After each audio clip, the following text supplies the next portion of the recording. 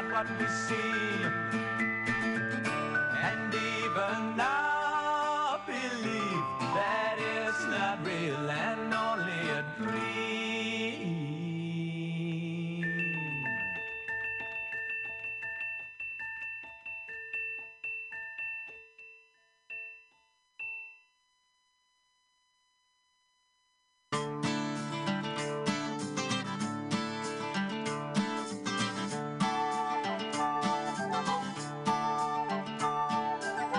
As I did walk by Hampstead Fair, I came upon Mother Goose. So I turned her loose as she was screaming. And the foreign student said to me, was it really true? There are elephants and lions too in Piccadilly Circus.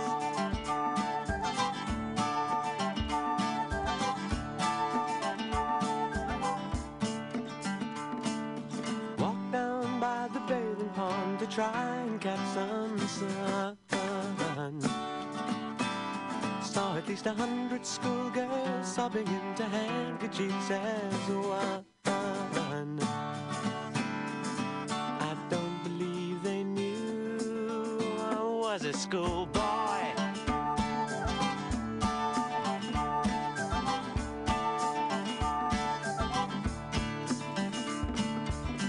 And the bearded lady said to me, if you start your raving and you're misbehaving, you'll be sorry. Yeah. And the chicken fancier came to play with his long red beard, and his sister's weird, she drives a lorry.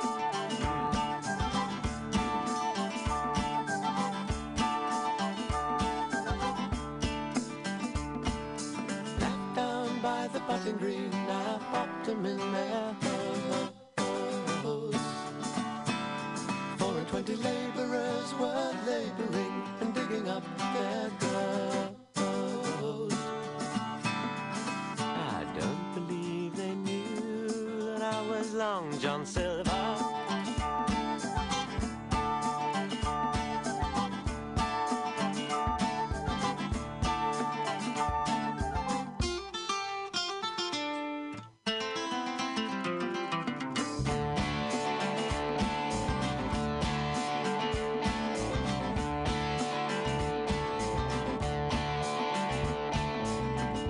Johnny Scarecrow make his rounds in his Jet's black Mac, which he won't give back, stole it from a snowman. As I did walk by Hampstead Fair, I came upon Mother Goose. So I turned her loose as she was screaming.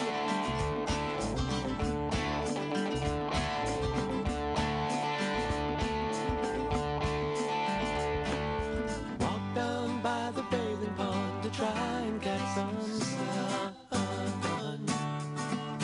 Must have been at least 100 schoolgirls sobbing into handkerchiefs as one. I don't believe they knew I was a schoolboy.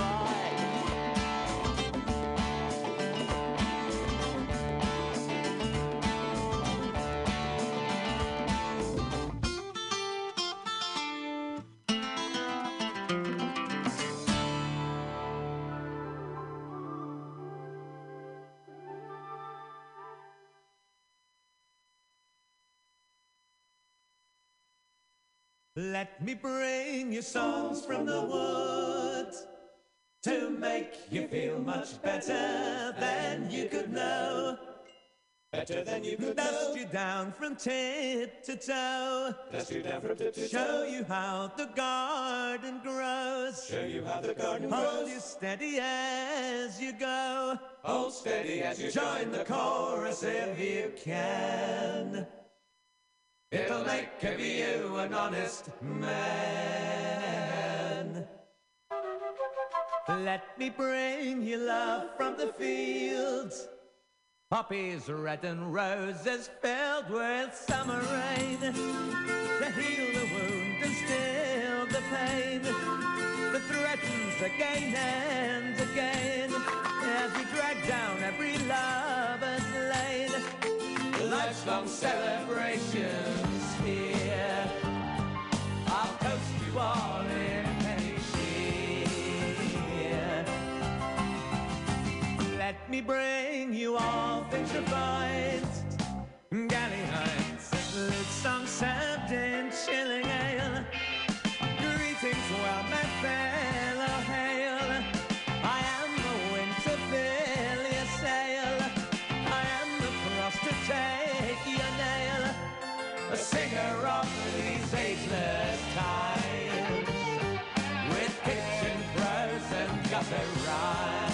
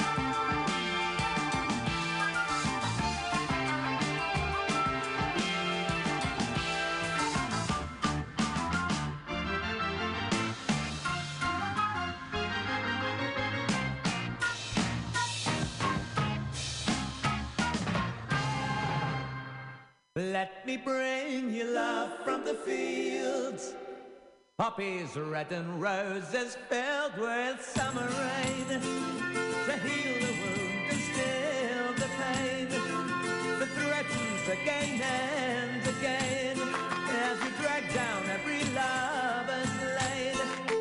Life's-long celebrations here, I'll toast you all in penny cheer.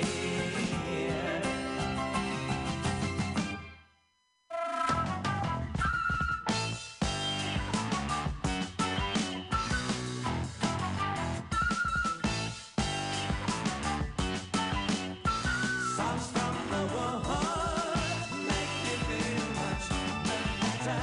Songs from the wood make you feel much better.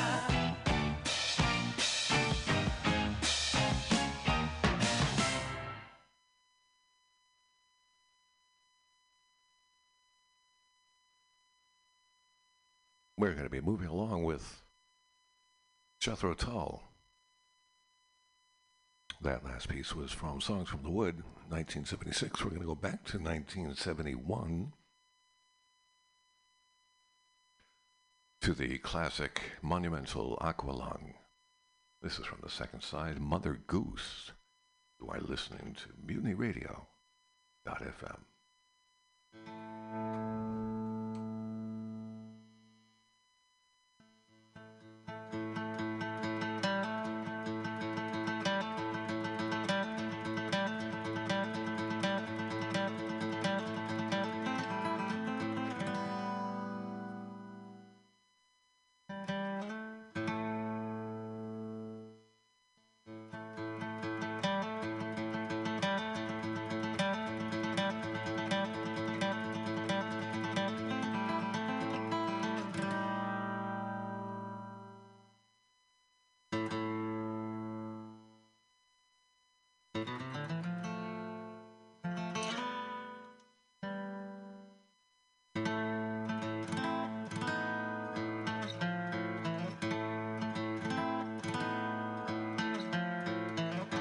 People, what have you done? Locked him in his golden cage. Golden cage. Made him bend to your religion. Him resurrected from the grave. From the grave. He is the God of nothing, if that's all that you can see.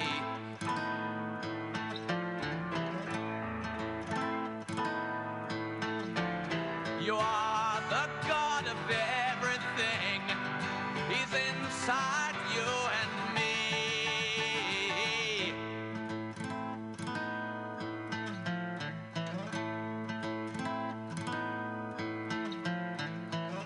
So lean upon him gently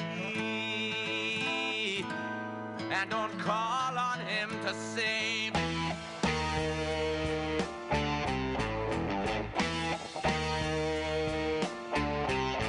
You from your social graces, oh, and the sins you used to wave. You used to wave. The bloody Church of England in chains of history.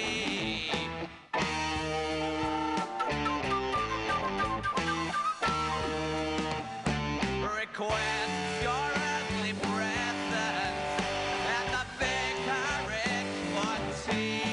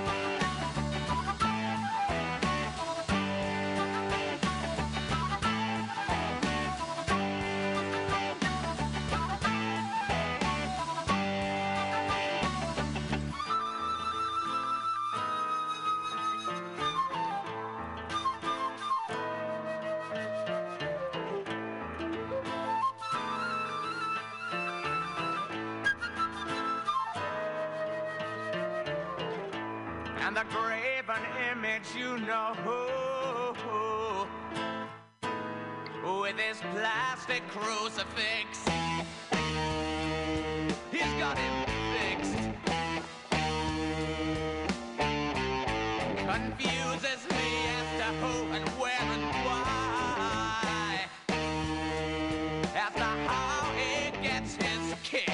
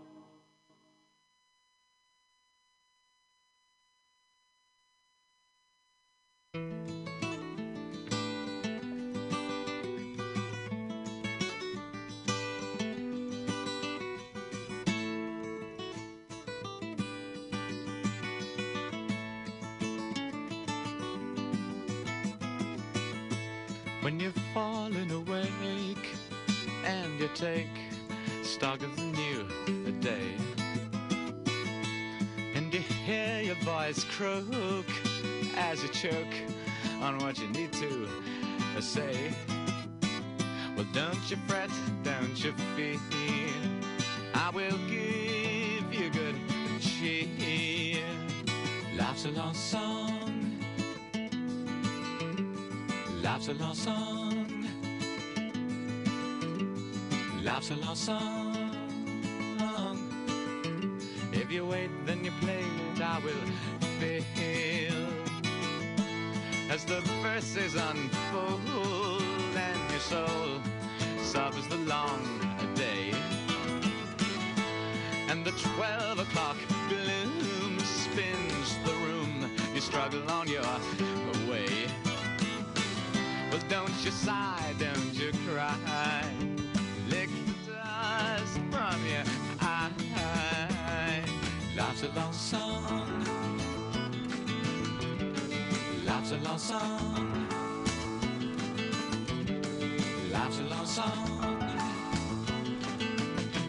We will meet in the sweet light of dawn as the Baker Street train spills your pain all over your new dress, and the symphony sounds underground, but you wanted you rest.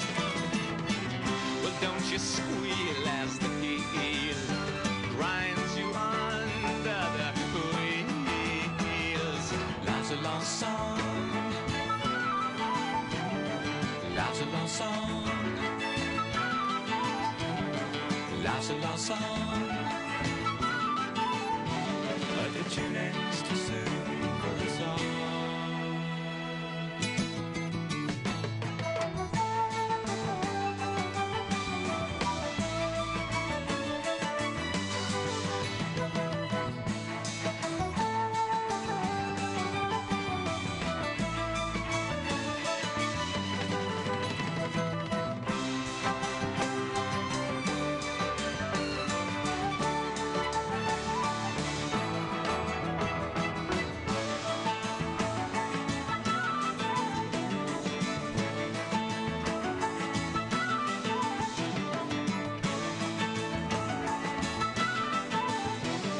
The tune ends too soon for us all.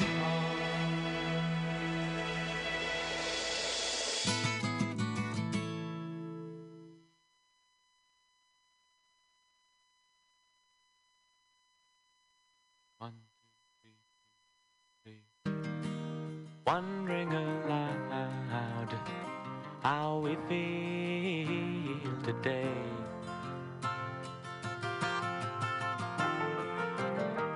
Last night set the sunset, my hand in her hair.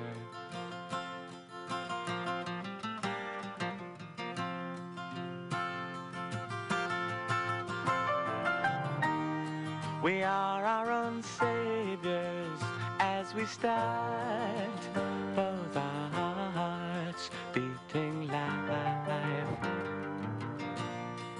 into each other, wondering aloud, will the years treat us well? As she floats in the kitchen, I'm tasting the smell, yes.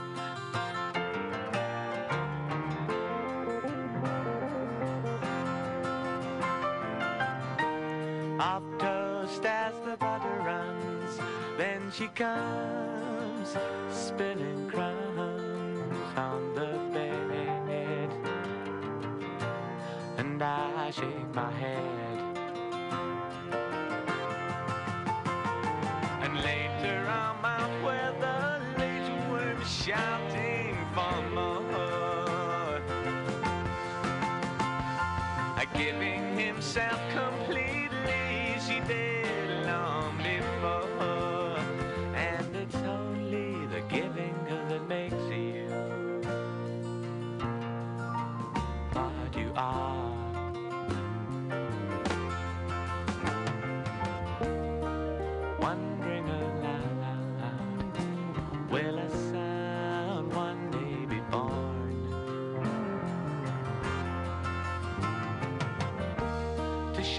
in our infancy, in the child's path we'd worn.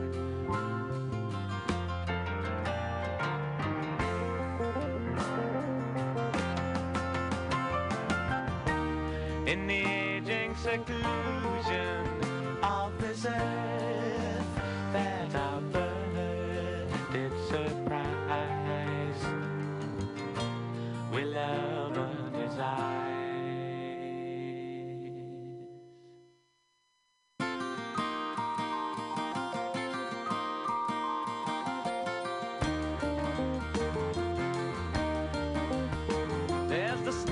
Of death on a deathly unliving sea, and the motor car magical world long since ceased to be.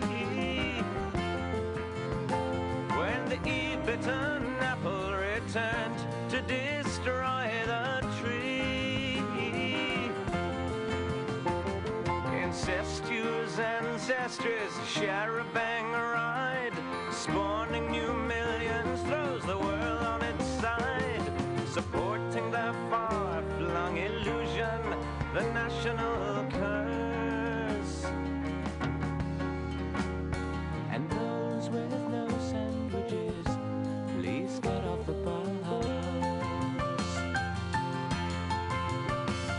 The excrement bubbles, the centuries slime decays, and the brainwashing government lackeys would have us say. It's under control and we'll soon be on our way to a grandee for babies and quiz panel games of the hot, hungry millions. You'll be sure to remain. The natural resources are dwindling and no one grows old. And those with no homes to go to, please dig yourself holes.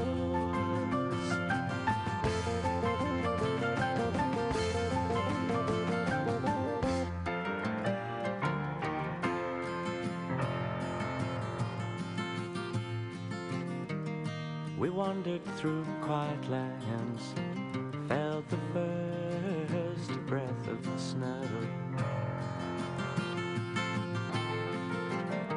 searched for the last pigeon, slate gray, I've been told.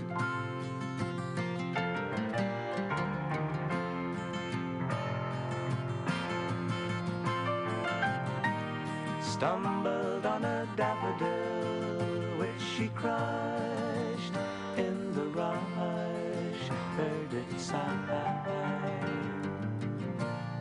and left it to die. At once felt remorse and were touched by the loss of our own. Held its poor broken head in her hands, dropped soft tears in the snow. And it's only the taking that makes you what you are.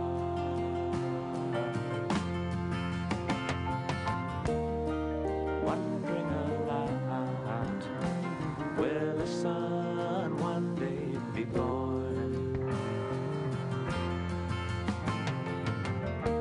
to share in our infancy, in the child's path we've worn?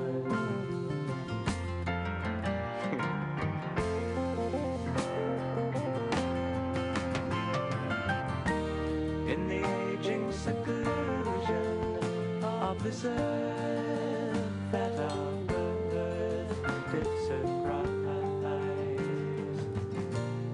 will open his eyes.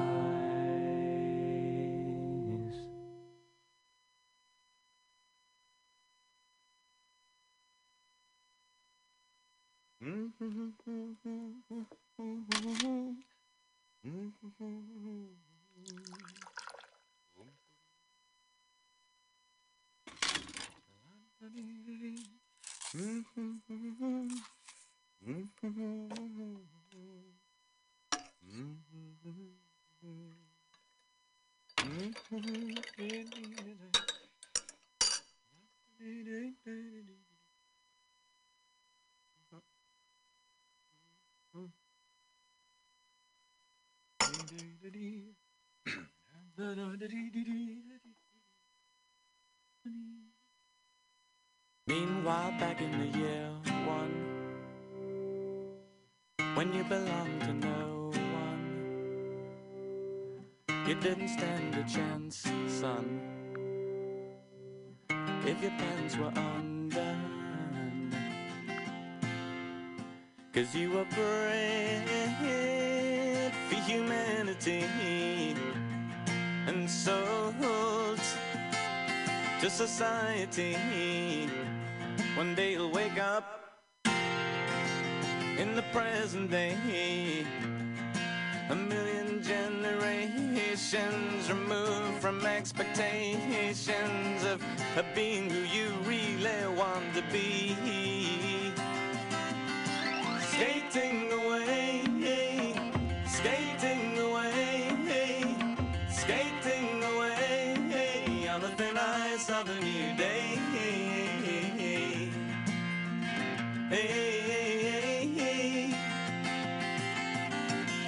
So as you push off from the shore, won't you turn your head once more and make your peace with everyone?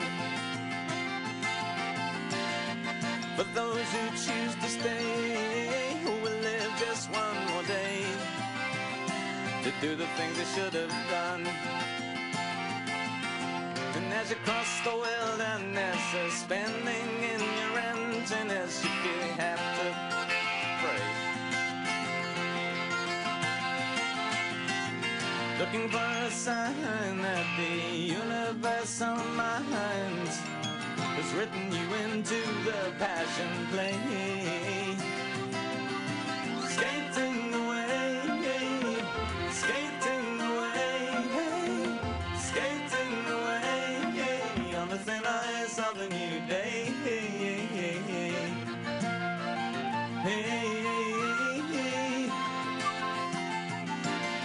And as you cross the circle line, well, the asphalt creaks behind. You're a rabbit on the run, and the silver splendors fly in the corner of your eye, shining in the setting sun. Well, do you ever get the feeling that the story's too damn real and in the present tense?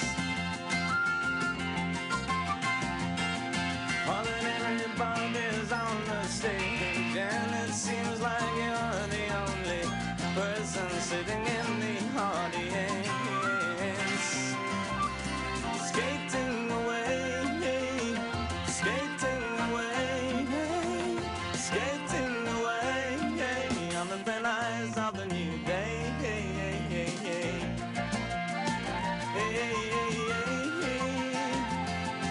Skating away.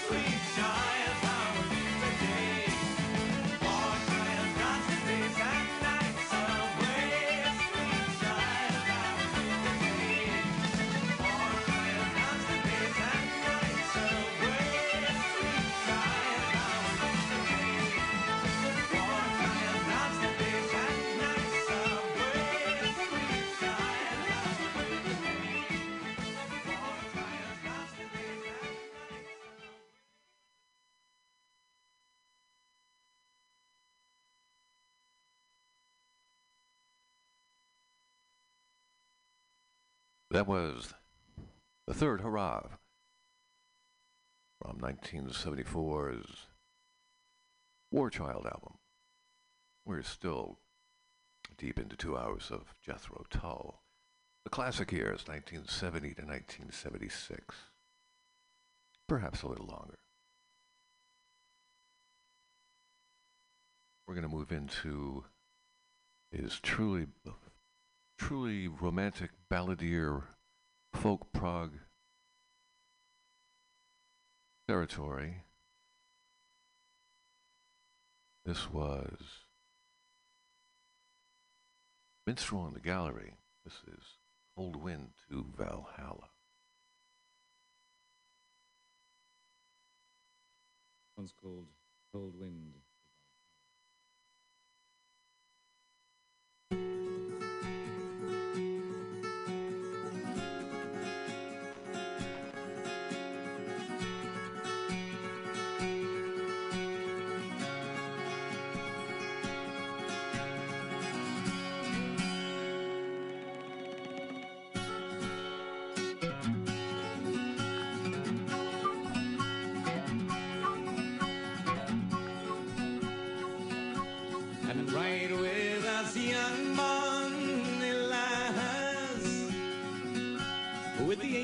Of the night, crack wind clatter, flash rain bites on an outsized unicorn, rough shot winging sky blue flights.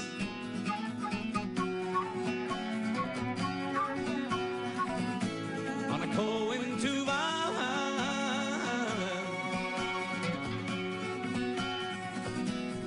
join with us, please. Valkyrie maidens cry above the cold winds of Valhalla. Breakfast with the gods' night angels serve, with ice-bound majesty. Frozen flaking fish on earth, in a cup of silver liquid fire. Moonjet ray beams split ceiling swerve,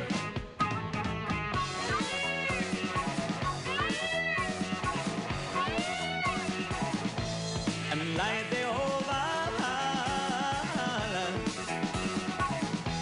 Come join with us, please. Valkyrie maidens cry above the cold winter Valhalla.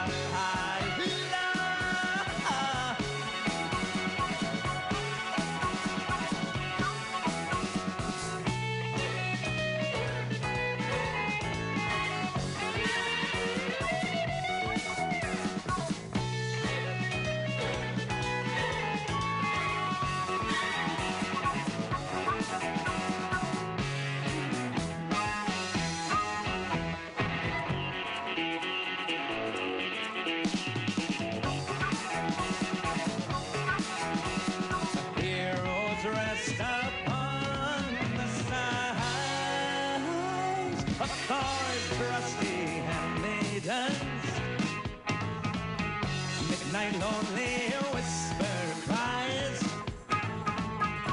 We're getting a bit short on heroes. Sword snap bright white pale goodbyes.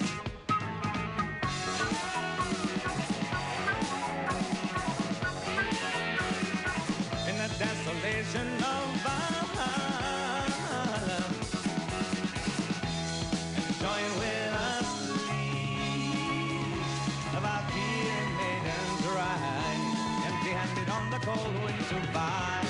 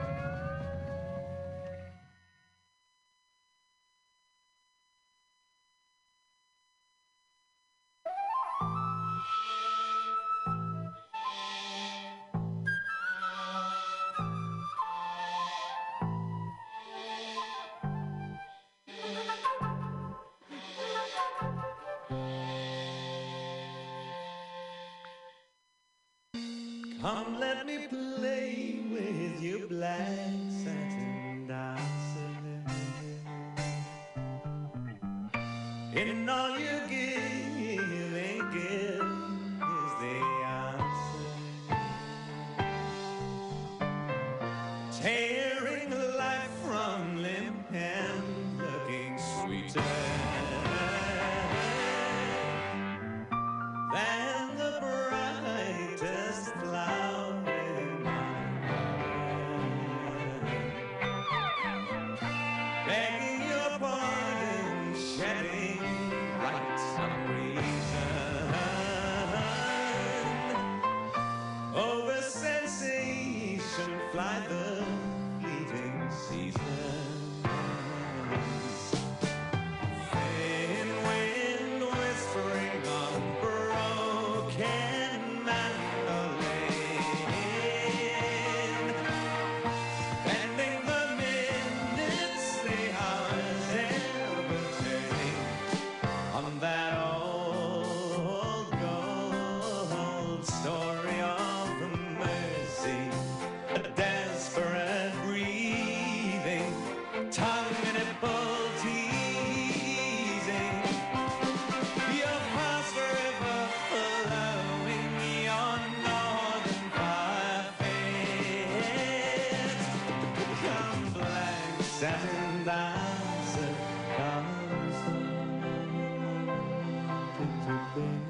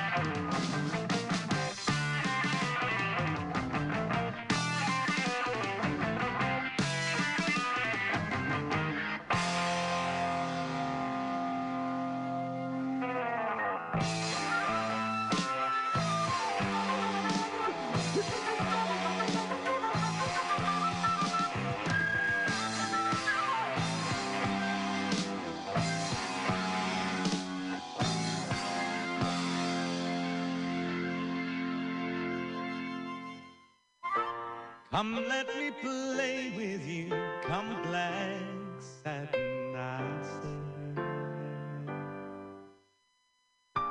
In all your giving, give is the answer. Your fast river flowing, your northern fire fades. Come, black satin dancer, come softly to bed.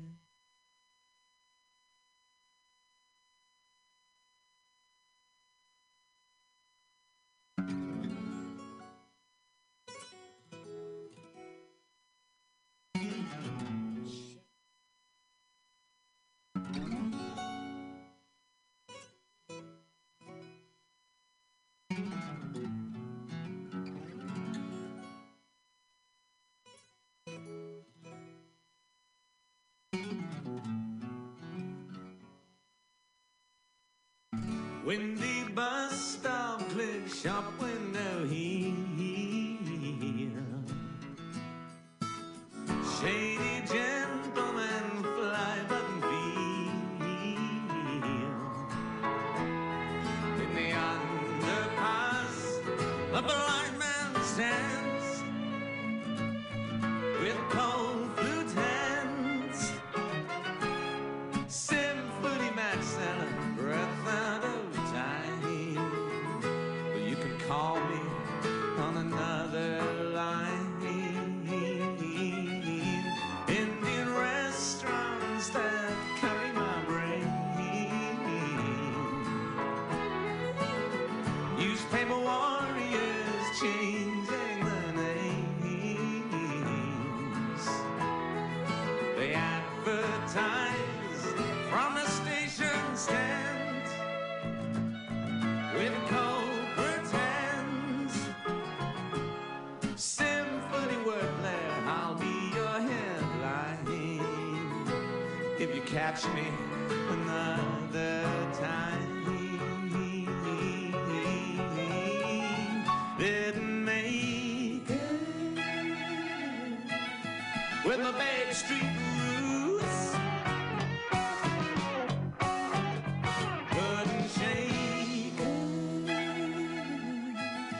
with my Baker Street blues. Like to take I'm just a Baker Street muse.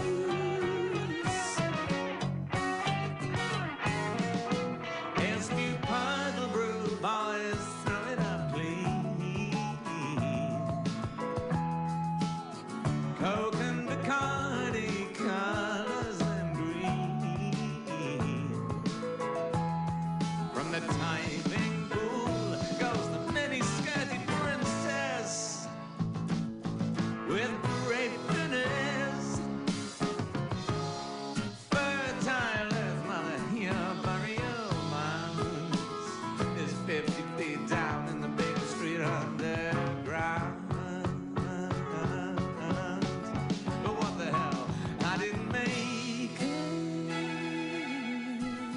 with my Baker Street roots. Couldn't shake it with my Baker Street brews. Like to take I'm just a Baker Street muse.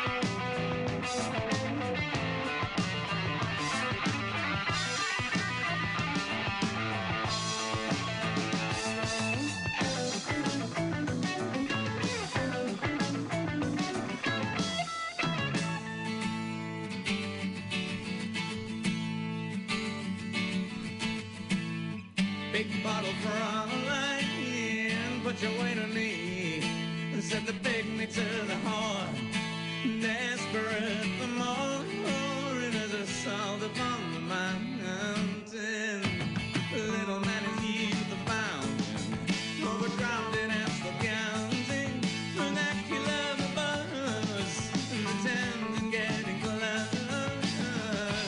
where he came from, in the doorway of the stars, between the land and the street and Mars, proper than deep, flying button deal, testicle testing, wallet temper bulging, dress to the left divulging, the wrinkles of his years, wedding melodies fears, shedding them tears, in the pocket of her resistance, international assistance, loving a generous and cold, the Jew is never ready to pull the sign over the wall, and he shudders as he comes, and my rudder slowly turns me into the man.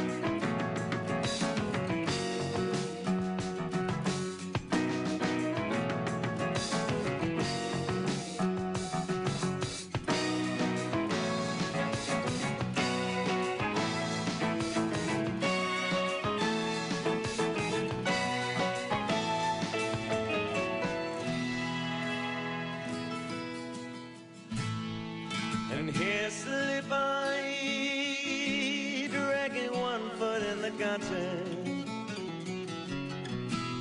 in the midnight taco hall, the shop that sells cheap radios. And there's a cheap, no bed, no bread, no butter on a double yellow line where she can park anytime. Oh, the Lady Grey Crashberry waltzer, some only son's mother, Baker Street casualty. Oh, Mr. Policeman, blue shirt, belly mustard, feet and stinking plaster, move the old lady on. Strange part that does Romeo to her Juliet, her sleeping draughts, his poison regrets. No drunken bums allowed to sleep here in the crowded emptiness. No officer, let me send her to a cheap hotel. I'll pay the bill and make her well. Like hell, you bloody will. No do good overkill. We must teach them to be still, more independent.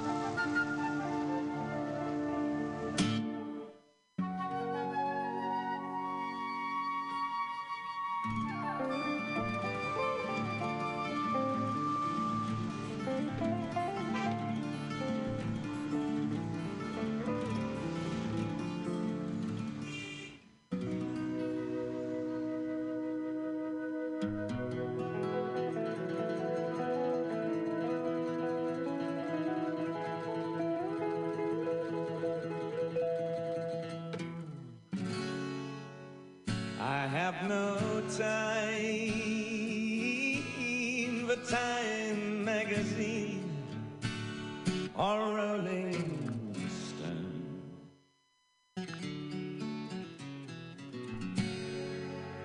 I have no wish for wishing wells or wishing wells.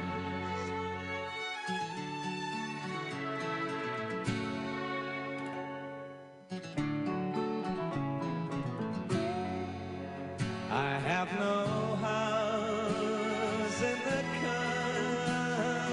country. I have no motor car.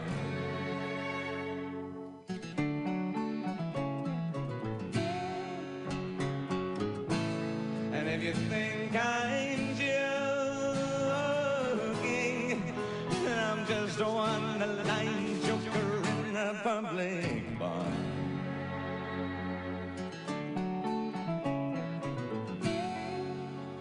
It seems there's nobody there for tennis, and I'm a one-man man.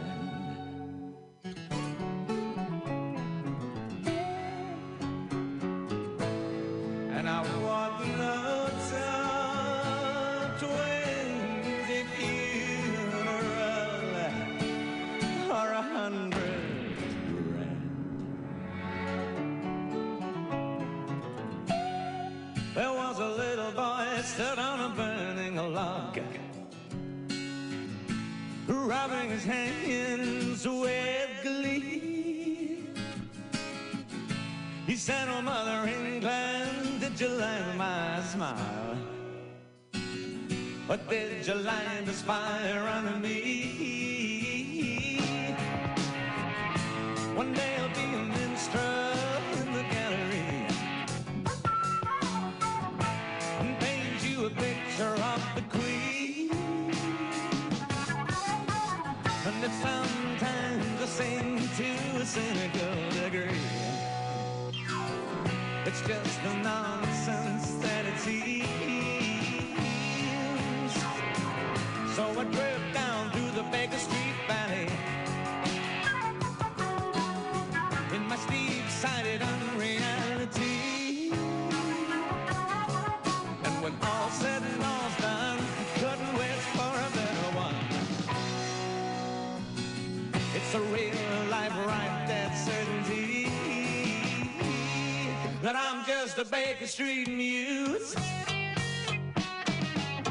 talking to the gutters, thinking, winking in the same old way. I try to catch my eye, but I look the other way. Indian restaurants that carry my parade, newspaper warriors changing the names. They advertise from the station stand, circumcised with cold print hair. When the bus stop clicks shop window here, shady gentlemen fly button field. In the underpass, the blind man stands with cold flute hands, symphony match and a breath out of time. You can call me on another line. Didn't make it with a Baker Street ruse. Couldn't shake it with a Baker Street blues. Like to take it, I'm just a Baker Street muse. I'm just a Baker Street muse. Just a Baker Street muse. Just a Baker Street muse.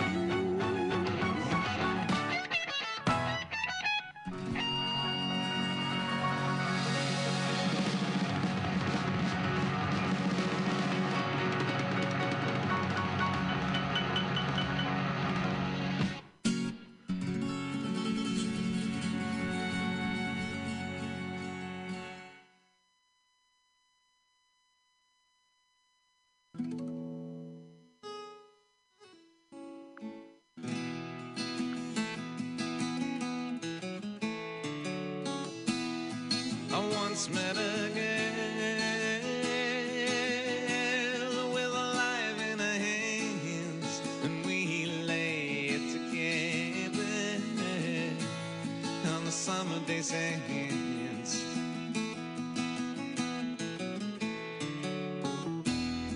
I gave her my raincoat, told the lady be good, and we made it true together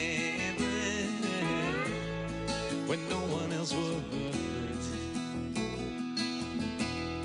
I smiled through her fingers and ran the dust through her hands, the hourglass of reason on the summer day sands.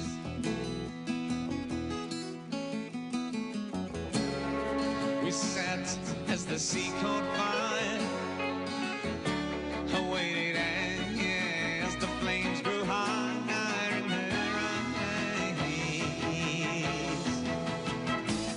in her eyes. We watched the eagle born, wings flipped, tail feathers shorn, but we saw him rise.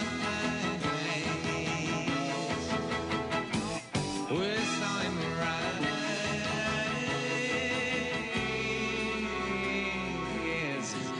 over summer day sands. Came the 10 o'clock curfew. She said I must start my car. I'm staying with someone I met last night in a bar. I called from my waiter, but at least tell me your name. She smiled from a wheel spin and said it's all the same.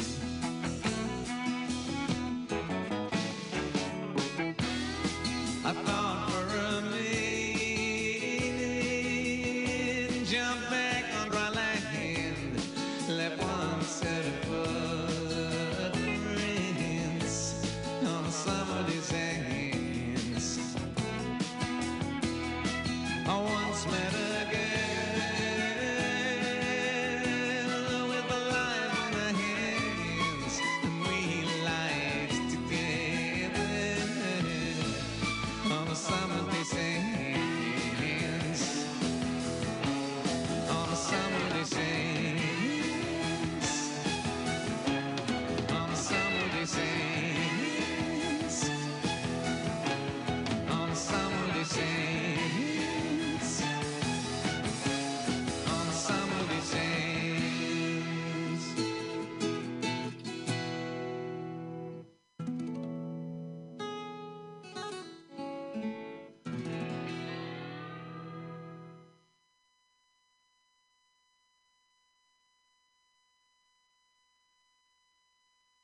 That was Summer Day Sands from Minstrel in the Gallery.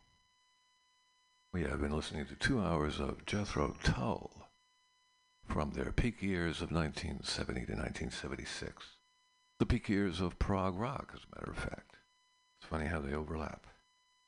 My name is Perkins Warbeck the 23rd, last in the line of the Plantagenet dynasty, and the next holder of the English throne, inshallah. I'm going to be passing this over to Carly at 8 o'clock, and she will be having a wonderful extravaganza with all sorts of zany and wackiness for your listening pleasure.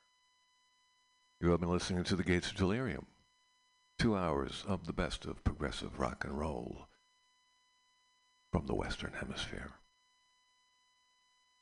Here at MutinyRadio.fm, we are very thankful for your continued support. Mutiny Radio is the beating heart of the Mission District in all ways, politically, economically, culturally, aesthetically, and just in terms of sheer badassery. Mutiny Radio.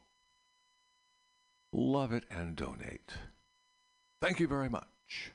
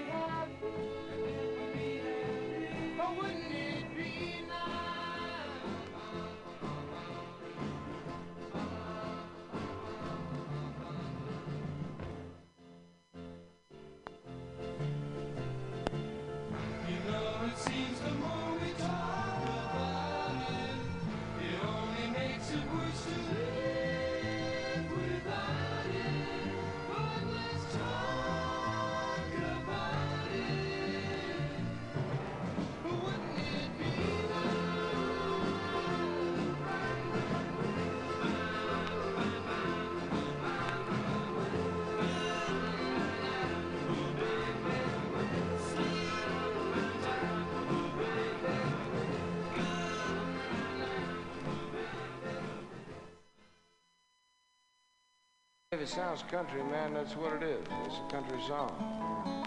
Yeah, okay. Well, 1, 2, 3, 4. 1, 2, 3,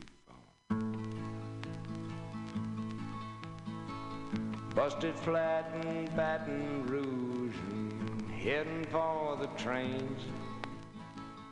Feeling nearly faded as my jeans. Bobby thumbed a diesel down just before it rained. Took us all away to New Orleans. I took my harpoon out of my dirty red bandana and was blowing sad while Bobby sang the blues. With them windshield wipers slapping time and Bobby clapping hands, we finally sang a Belva song that driver knew. Freedom's just another word for nothing left to lose. Nothing ain't worth nothing, but it's free. Feeling good easy, Lord, when Bobby sang the blues. Feeling good was good enough for me. Good enough for me and Bobby.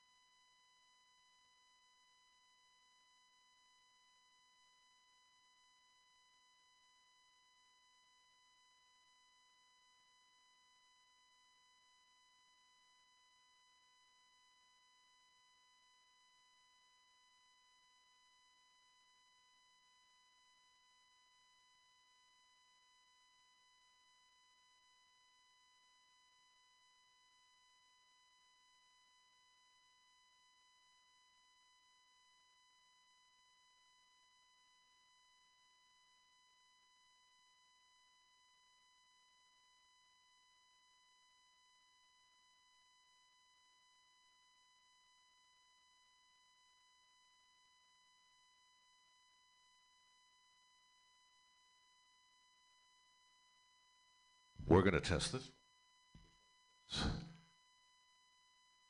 4.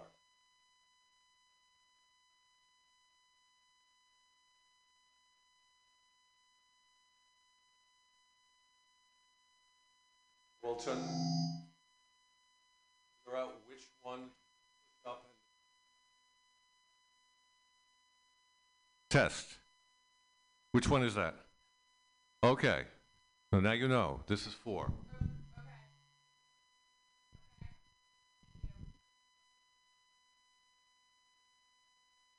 There will be test. 3.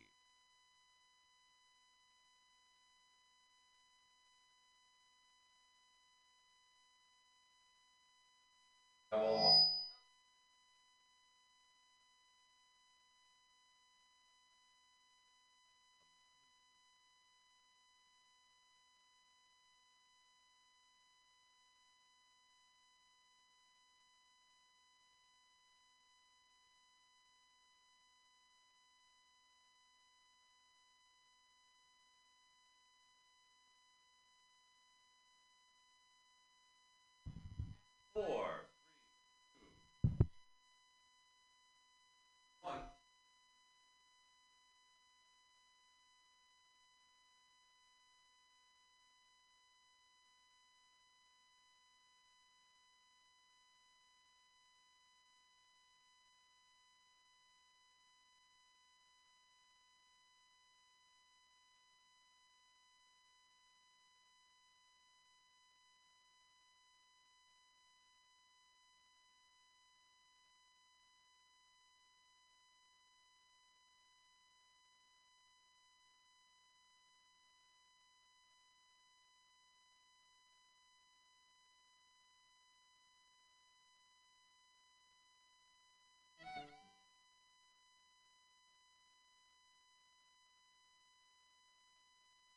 I asked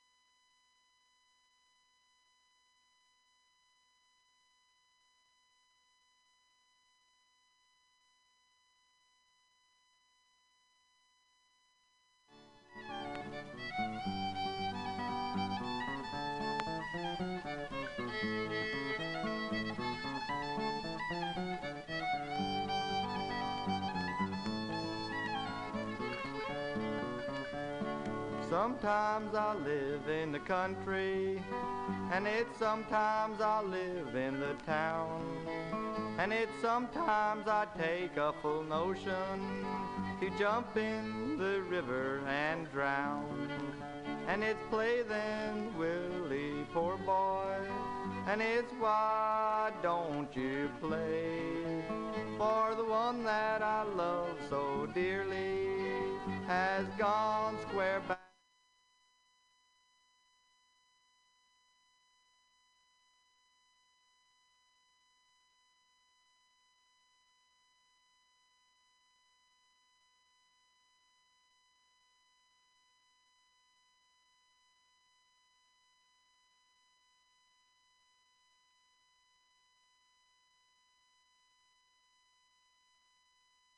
Let's watch full-length movie on YouTube with Michael Spiegelman. Hi. Let's watch this is Carl. Movie. I'm Mike's friend. On YouTube. I wrote this song. Spiegelman. My turn-ons are sad sheets. I like to pee outdoors. You should follow me on Twitter. Let's watch. It's Jokes de Carl. Not duh like duh. Oh, that's funny. It's duh like French, so it's Jokes de Carl. Follow me now. With Michael Spiegelman.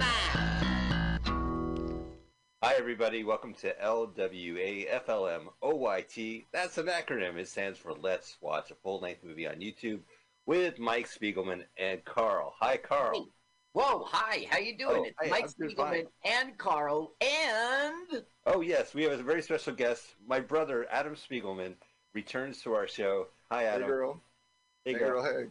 My brother has one of the best podcasts still in distribution. You can find it at Proudly Resents. It's a really good cult movie podcast and a big influence on this show. So, hello. Welcome back, Adam. Oh, thanks for having me, and good to meet you, Mike. Is it Spiegelman or Spiegelman? It's Spiegelman. Oh, okay, good. I'm really excited to have you. Maybe we won't have a celebrity comedian countdown today. Are we having a celebrity comedian countdown today? Whatever you want to do. I have them in my back pocket. We don't need to do it. We have Adam. Apparently, I'm neither a celebrity nor a comedian. A comedian. You count down? Sure. From where? It depends from where. 7. Yeah. we are right now streaming first on MutinyRadio.fm. It is the internet radio station based in San Francisco and broadcasts around the world. So, hello world. Get our podcast, LWAFLMOYT. That's why we say the acronym up front. Find the podcast, and at your leisure, listen to the podcast and watch the movie at the same time. Maybe you're even lazier. We have a YouTube channel. Carl, what's the word I'm looking for? Moderates? Syncs. And he actually syncs the movie with the podcast, so you don't have to do that extra step. And you can watch it anytime at LWA. At your leisure, not leisure. At your leisure. That word is so banal. Did I pronounce that word right? LWAFLMOYT is our YouTube channel. So we want you to like someone and smash them. Not anything related. Carl, what is the movie we're watching this week? We will watch this week. We're watching Brooke Shields again. It's our third movie. Brenda Starr. Okay, Brenda Starr, 1989. That's what you put in the YouTube search engine. Brenda, you know how to spell that. Stars with 2 R's, 1989. And then it goes on to say what? It says Brooke Shields and... but anyway, you will find the channel that is Gamer. Something Gamer. That's your channel. It's IRSYAD. Syad. Syad Gamer is the channel we like. Brenda Starr, 2 R's, 1989. All right. Sounds good. Let's take it from Carl. Go find Brenda Starr, 1989. That's the one with Brooke Shields.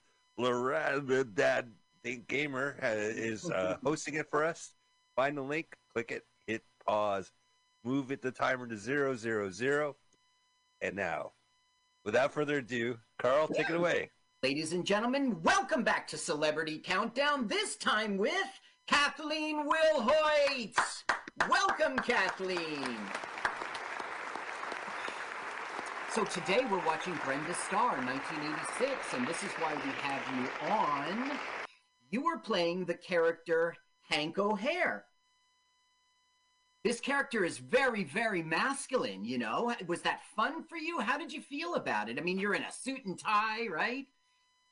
Well, I'll just tell you, I was on a roll at the time. I was getting cast in a lot of things. I even looked at an old interview where I actually said the words, getting acting jobs has never been very difficult for me, which is so not far from the truth today.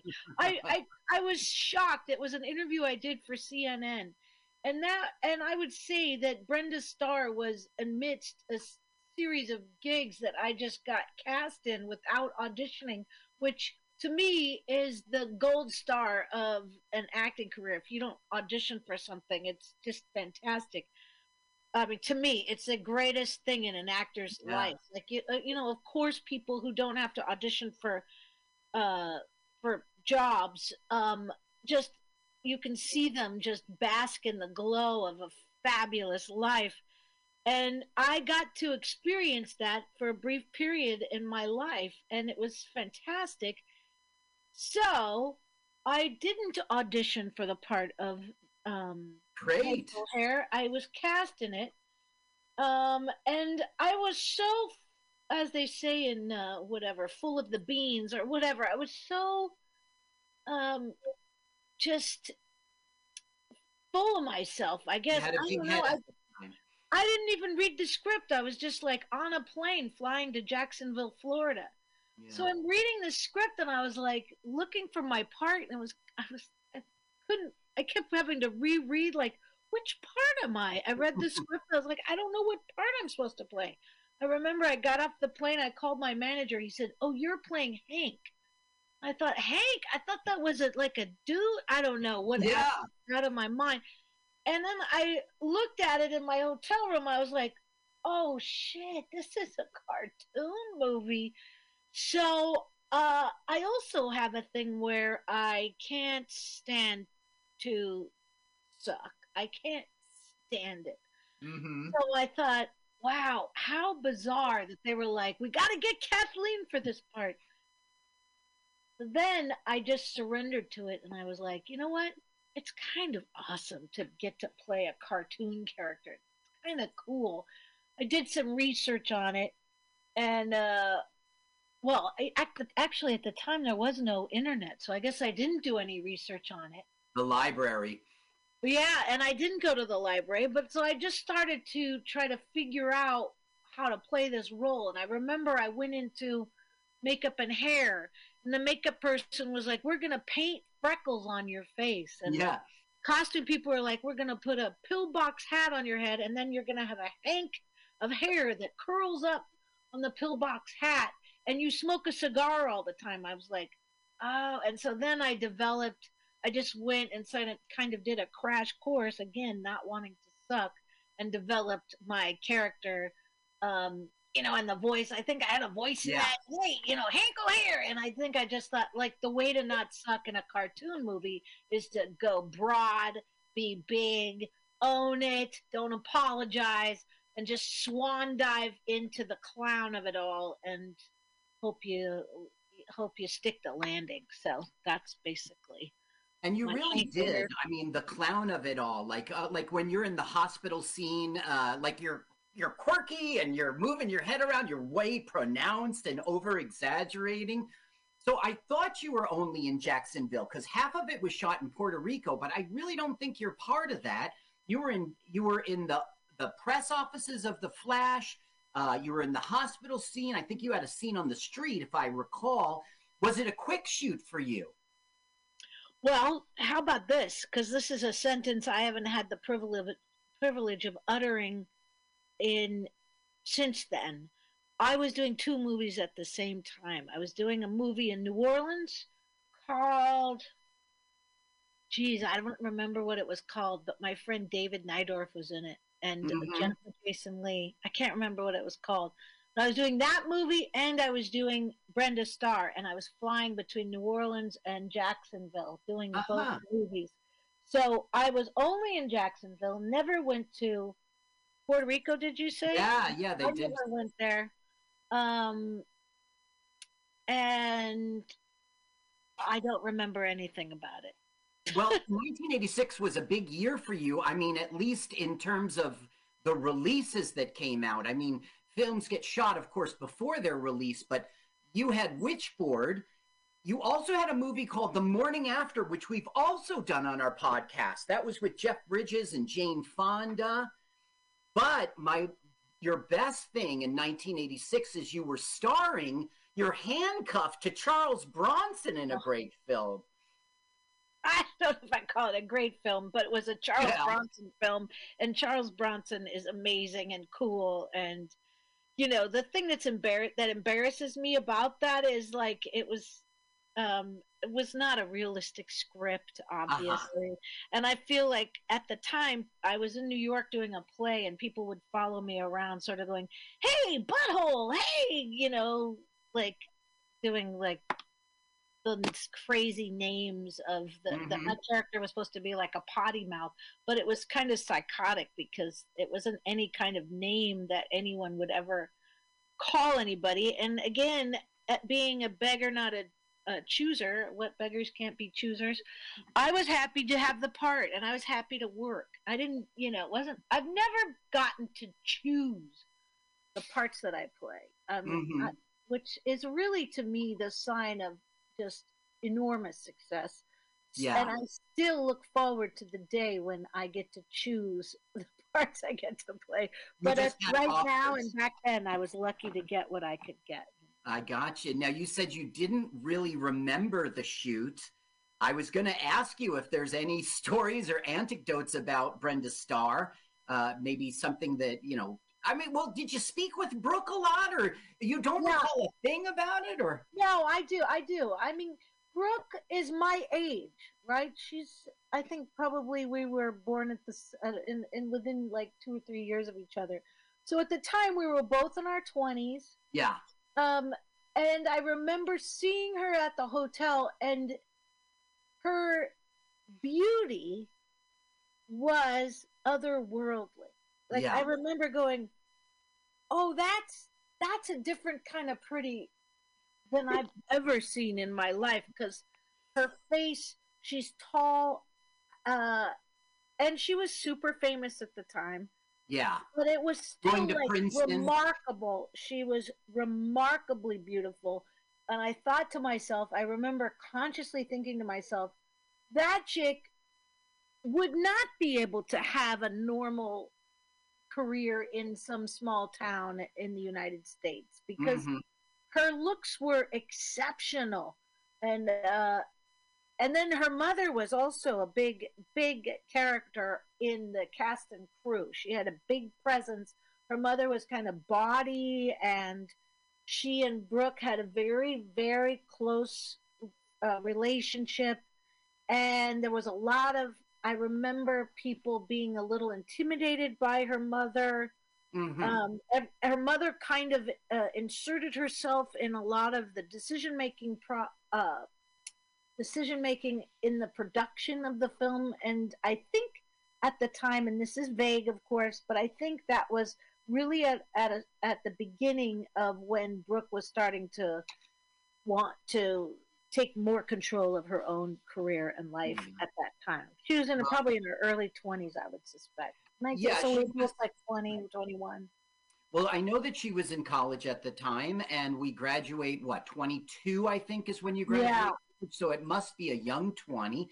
And that's also the time in which you look at your parents and start to rebel. But her mother was a big part of this film even getting made. I mean, she pursued the director, and she was the one who pulled the people together to do the financing and everything. So it makes sense that she's like large and in charge like that. Yeah, very much so. And, she's in the lobby and gesticulating. But I found her to be funny. She was always nice to me. I had no, who am I? I'm just an actress in the thing. And Brooke had like an assistant. She had like 2 people around her that were our age that were her good friends as well, like assistants or something that she hung out with. But I was also going through my own kind of self-destructive, phase of life. I don't know if I was probably the most professional yourself. Yeah, yeah. But I can tell you that when I look back at that time, because I had such an abundance of opportunities, it felt like the Brinks truck backed up and dumped money into my backyard. And now, again, I say this because that's not my life today, and it wasn't my life like in my 30s. I've had to work really hard, and I'm grateful for any job I get now. But at that time, I got to experience my little 15 minutes, and I had a blast, and I was simultaneously self-destructing in a kind of pathetic way, drinking a lot and doing whatever destructive stuff I could. I think maybe I could not really handle my good fortune and felt unworthy inside. Like if they really get to know me, they'll see I'm an untalented kind of ding dong student. Oh, wow. I mean, it's just so sad. I think of myself because now I'm like, oh, that's crazy. Why would you ever do that? But at the time, look, we all go through our phases. Yes. If you have a phase like that, I mean, yes. We've all been young, and we don't have our perspective.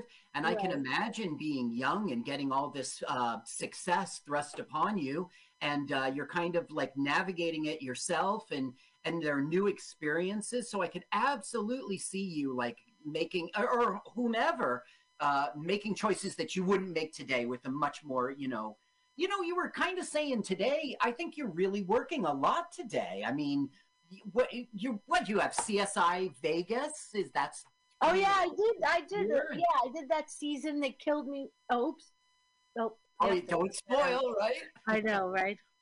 I did that season and I had a ball. That was great. I got to work with Marg Helgenberger, and I've worked with her before, so it was fun to see her again.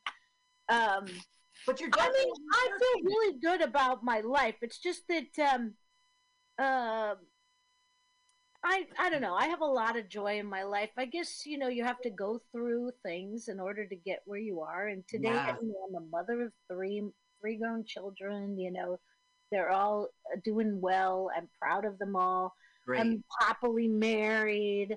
I love hiking in the mountains with my dogs. I love my friends. I love Southern California. So, I mean, like my story has what I perceive to be a pretty solid happily ever after. I even tell my students, because I also teach Excel Arts, and also I'm teaching at UCSB this next semester, but I tell them, listen, if I get hit by a stray bullet someday, every one of you should know that I had a good run, because I did. I've had a lot of fun in my life. It's been really... and it's ongoing. I mean, you were just in Yellowstone. You did 7 episodes of that cartoon, that Summer Camp Island. I think. Oh yeah, that's fun. Yeah, and I never got to see, but I guess I could say that I've worked with. Who's the guy who played my husband? He's like a famous English actor. And I could just say like, oh, I've worked with that guy. That's cool. In a virtual way, right?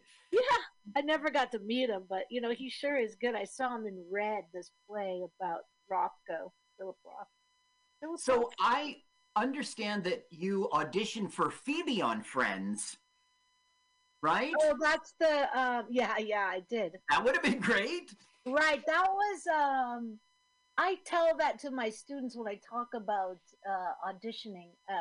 I went to the network, which is like the final stage of the auditions, and it was me, Pam Adlon, and the chick who's Phoebe. What's her name? Yeah. The blonde. I don't know. I know her as Phoebe, and every time I see her in another movie, I think, oh, Phoebe's branching out. I know.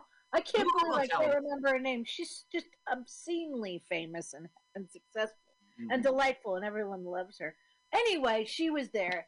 And I was going to do like a whole, I had dyed black hair at the time with a lot of black eyeliner. I wore like black. I was going to do like a whole Chrissy Hines kind of ding dong. The character was supposed to be kind of, but she did like a hippie thing.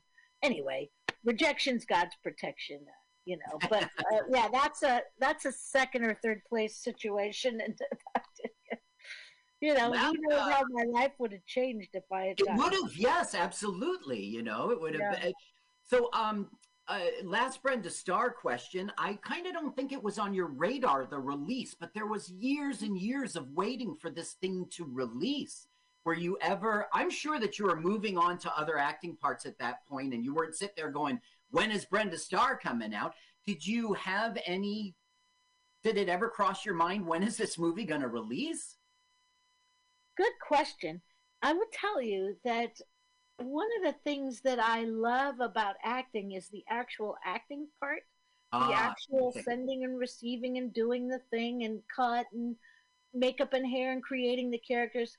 The thing that I'm not as much a fan of is the release, the screenings, the interviews, the post acting stuff. That stuff makes me I'm not comfortable with that. So the answer to your question is because I have never been thrilled about the opening of a movie, nor have I ever carried a movie outside of Murphy's Law. But even then, that was Charles Bronson was such a strong draw and presence.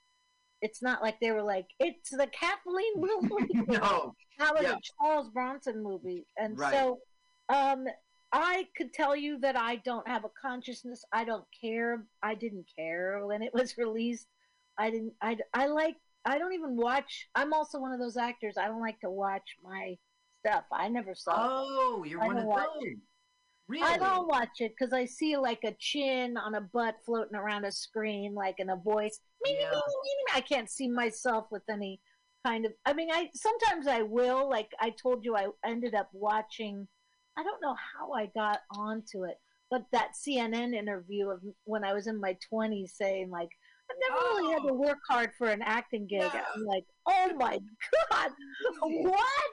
But it was true at the time. It was true at the time. I can tell you for that little tiny window. And I had a record deal and I was doing cartoon and movie. Yeah. I had a really good manager back then who I didn't treat very well and who really provided me with a lot of opportunities.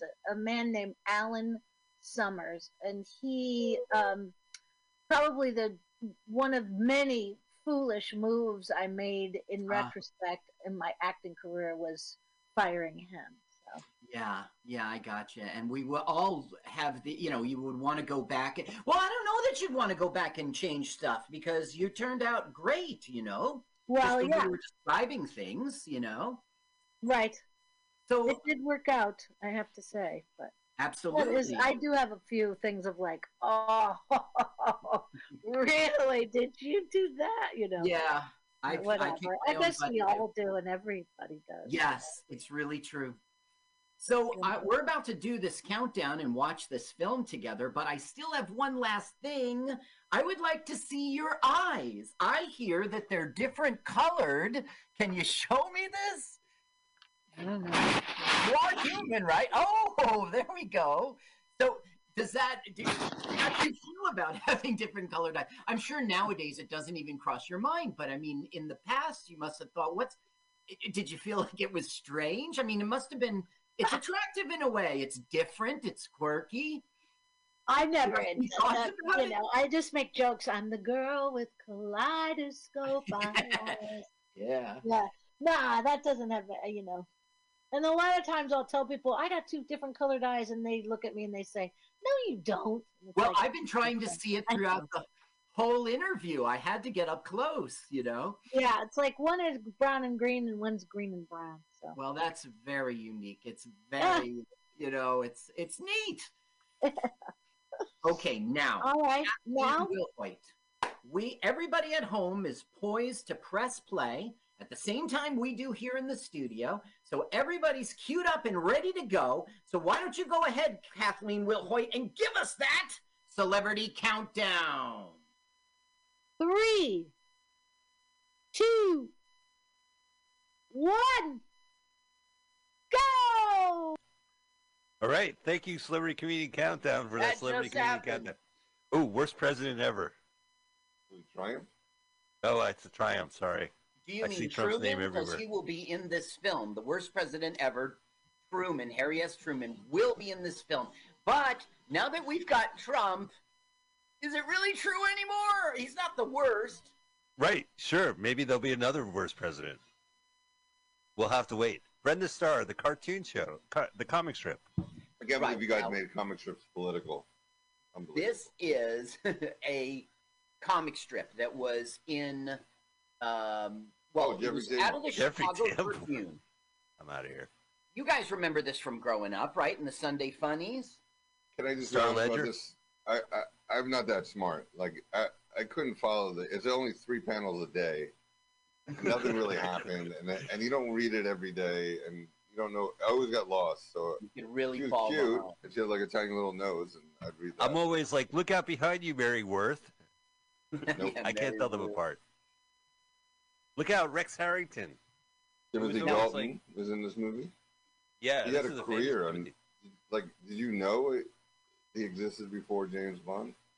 I knew he was in this movie. Well, he was in Flash Gordon, wasn't he? Yeah. Yes, he was. Yes. He was like a famous British actor. So this is cute. Like, comic book movies before Marvel, they really didn't know how to do them. So they always have to show the art itself. Yeah, the drawing, right. The drawing, because it's a comic book movie based on a comic book. Bob Mackie, nice. Well, he really is involved in his mouth. Look at I that. know what's up with that. Look at that old style, pencil sharpener. Yeah. Old-timey coffee. Roston. Now, Timothy Dalton started in The Lion in Winter, one of my favorite films. You guys know that. Yeah, we talked about that film. He was the King of France. Come to visit. The cartoon, the comic strip, the character he plays has a patch on his eye. So it's like one of those movie magic to see the actual character in real life, even though he looks, goofy.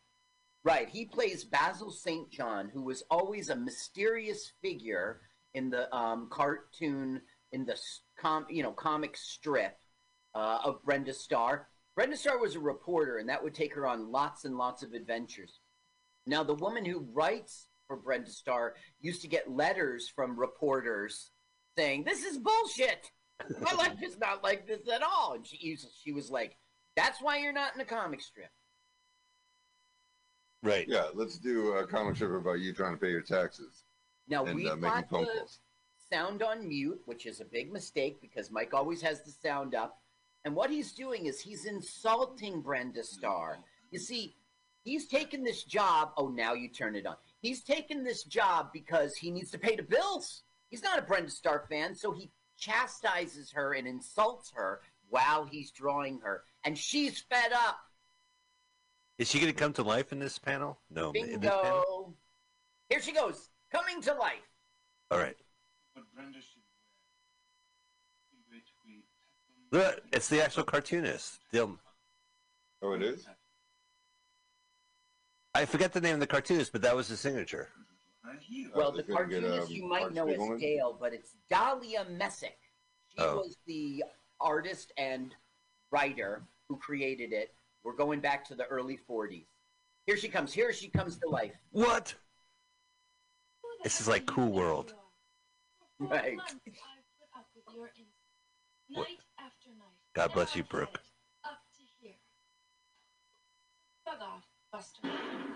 What?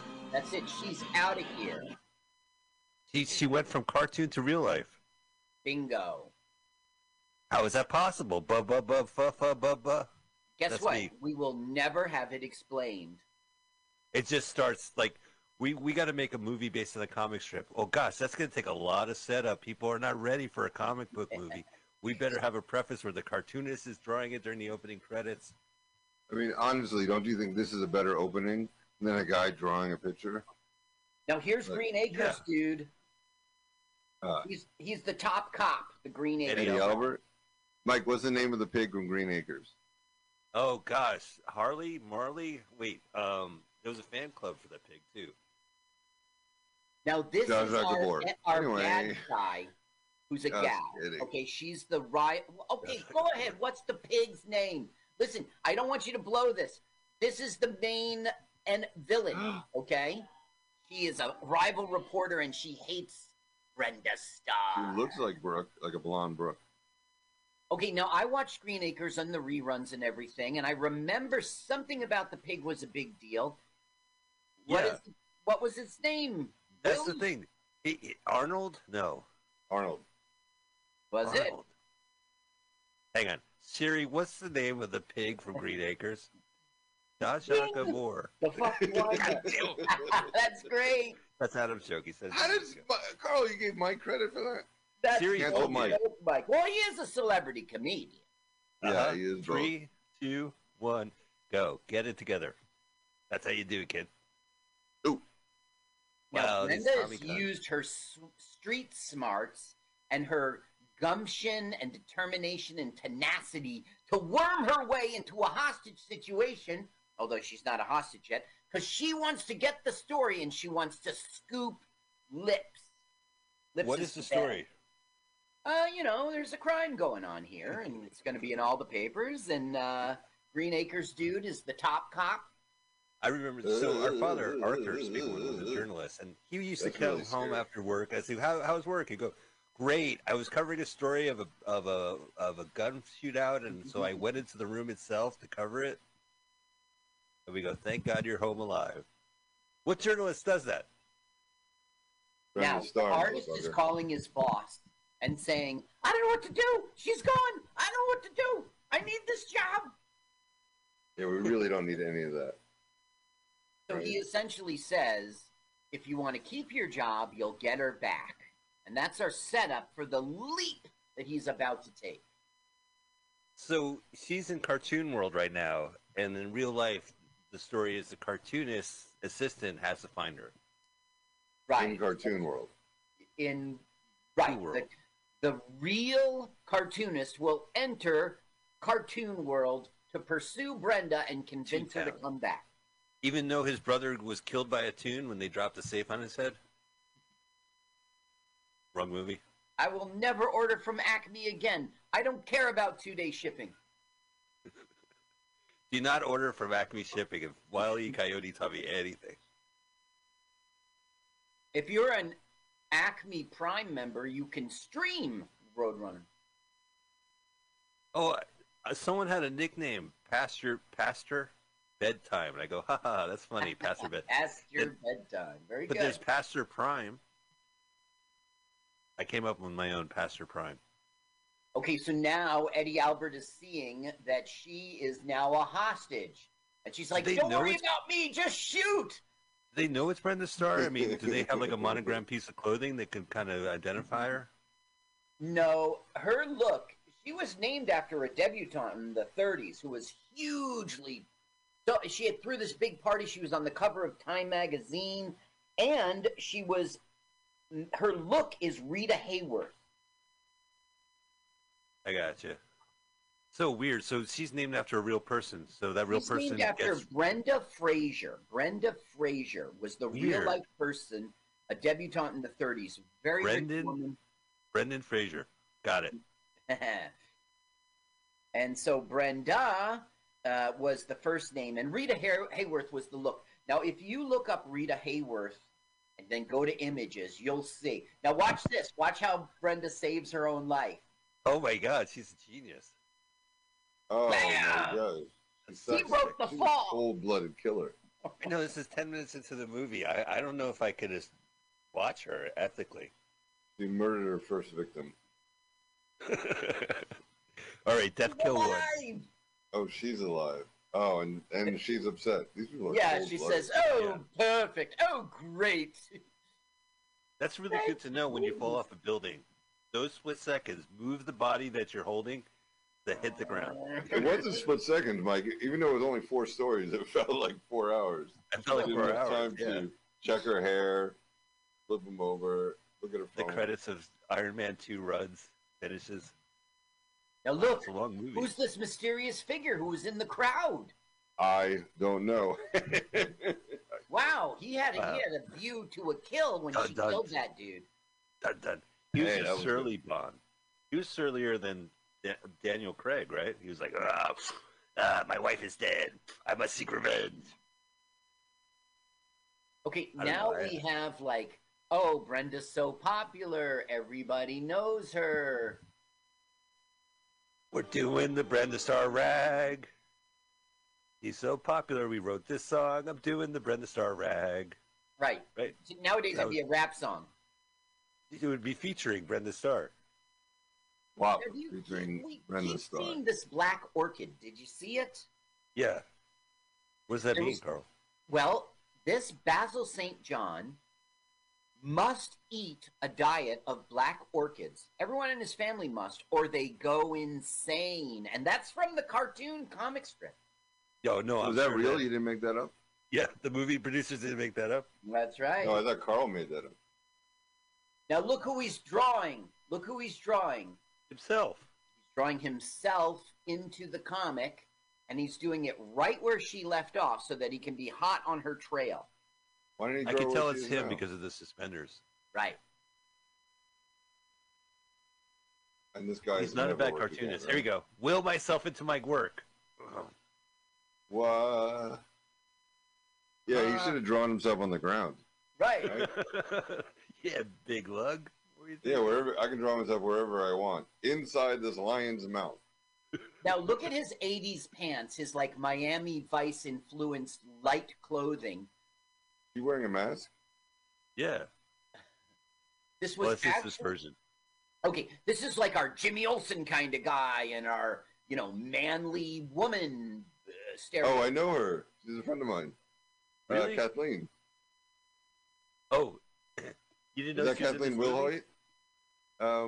I didn't. Yes, it is. Tell me more. Oh, yeah, she's a friend of mine. She's actually on Proudly Resents a few times. Okay, then let's get her to do the celebrity comedian countdown. Oh, she'll do it in a second. She's so fun. That's so great. Do you want to do it? Do you know how to? Some strings? We should be talking about this I'll off just air. send her email and ask her, or you can send her an email. Okay. Super nice. Sounds good. And super open about everything. Now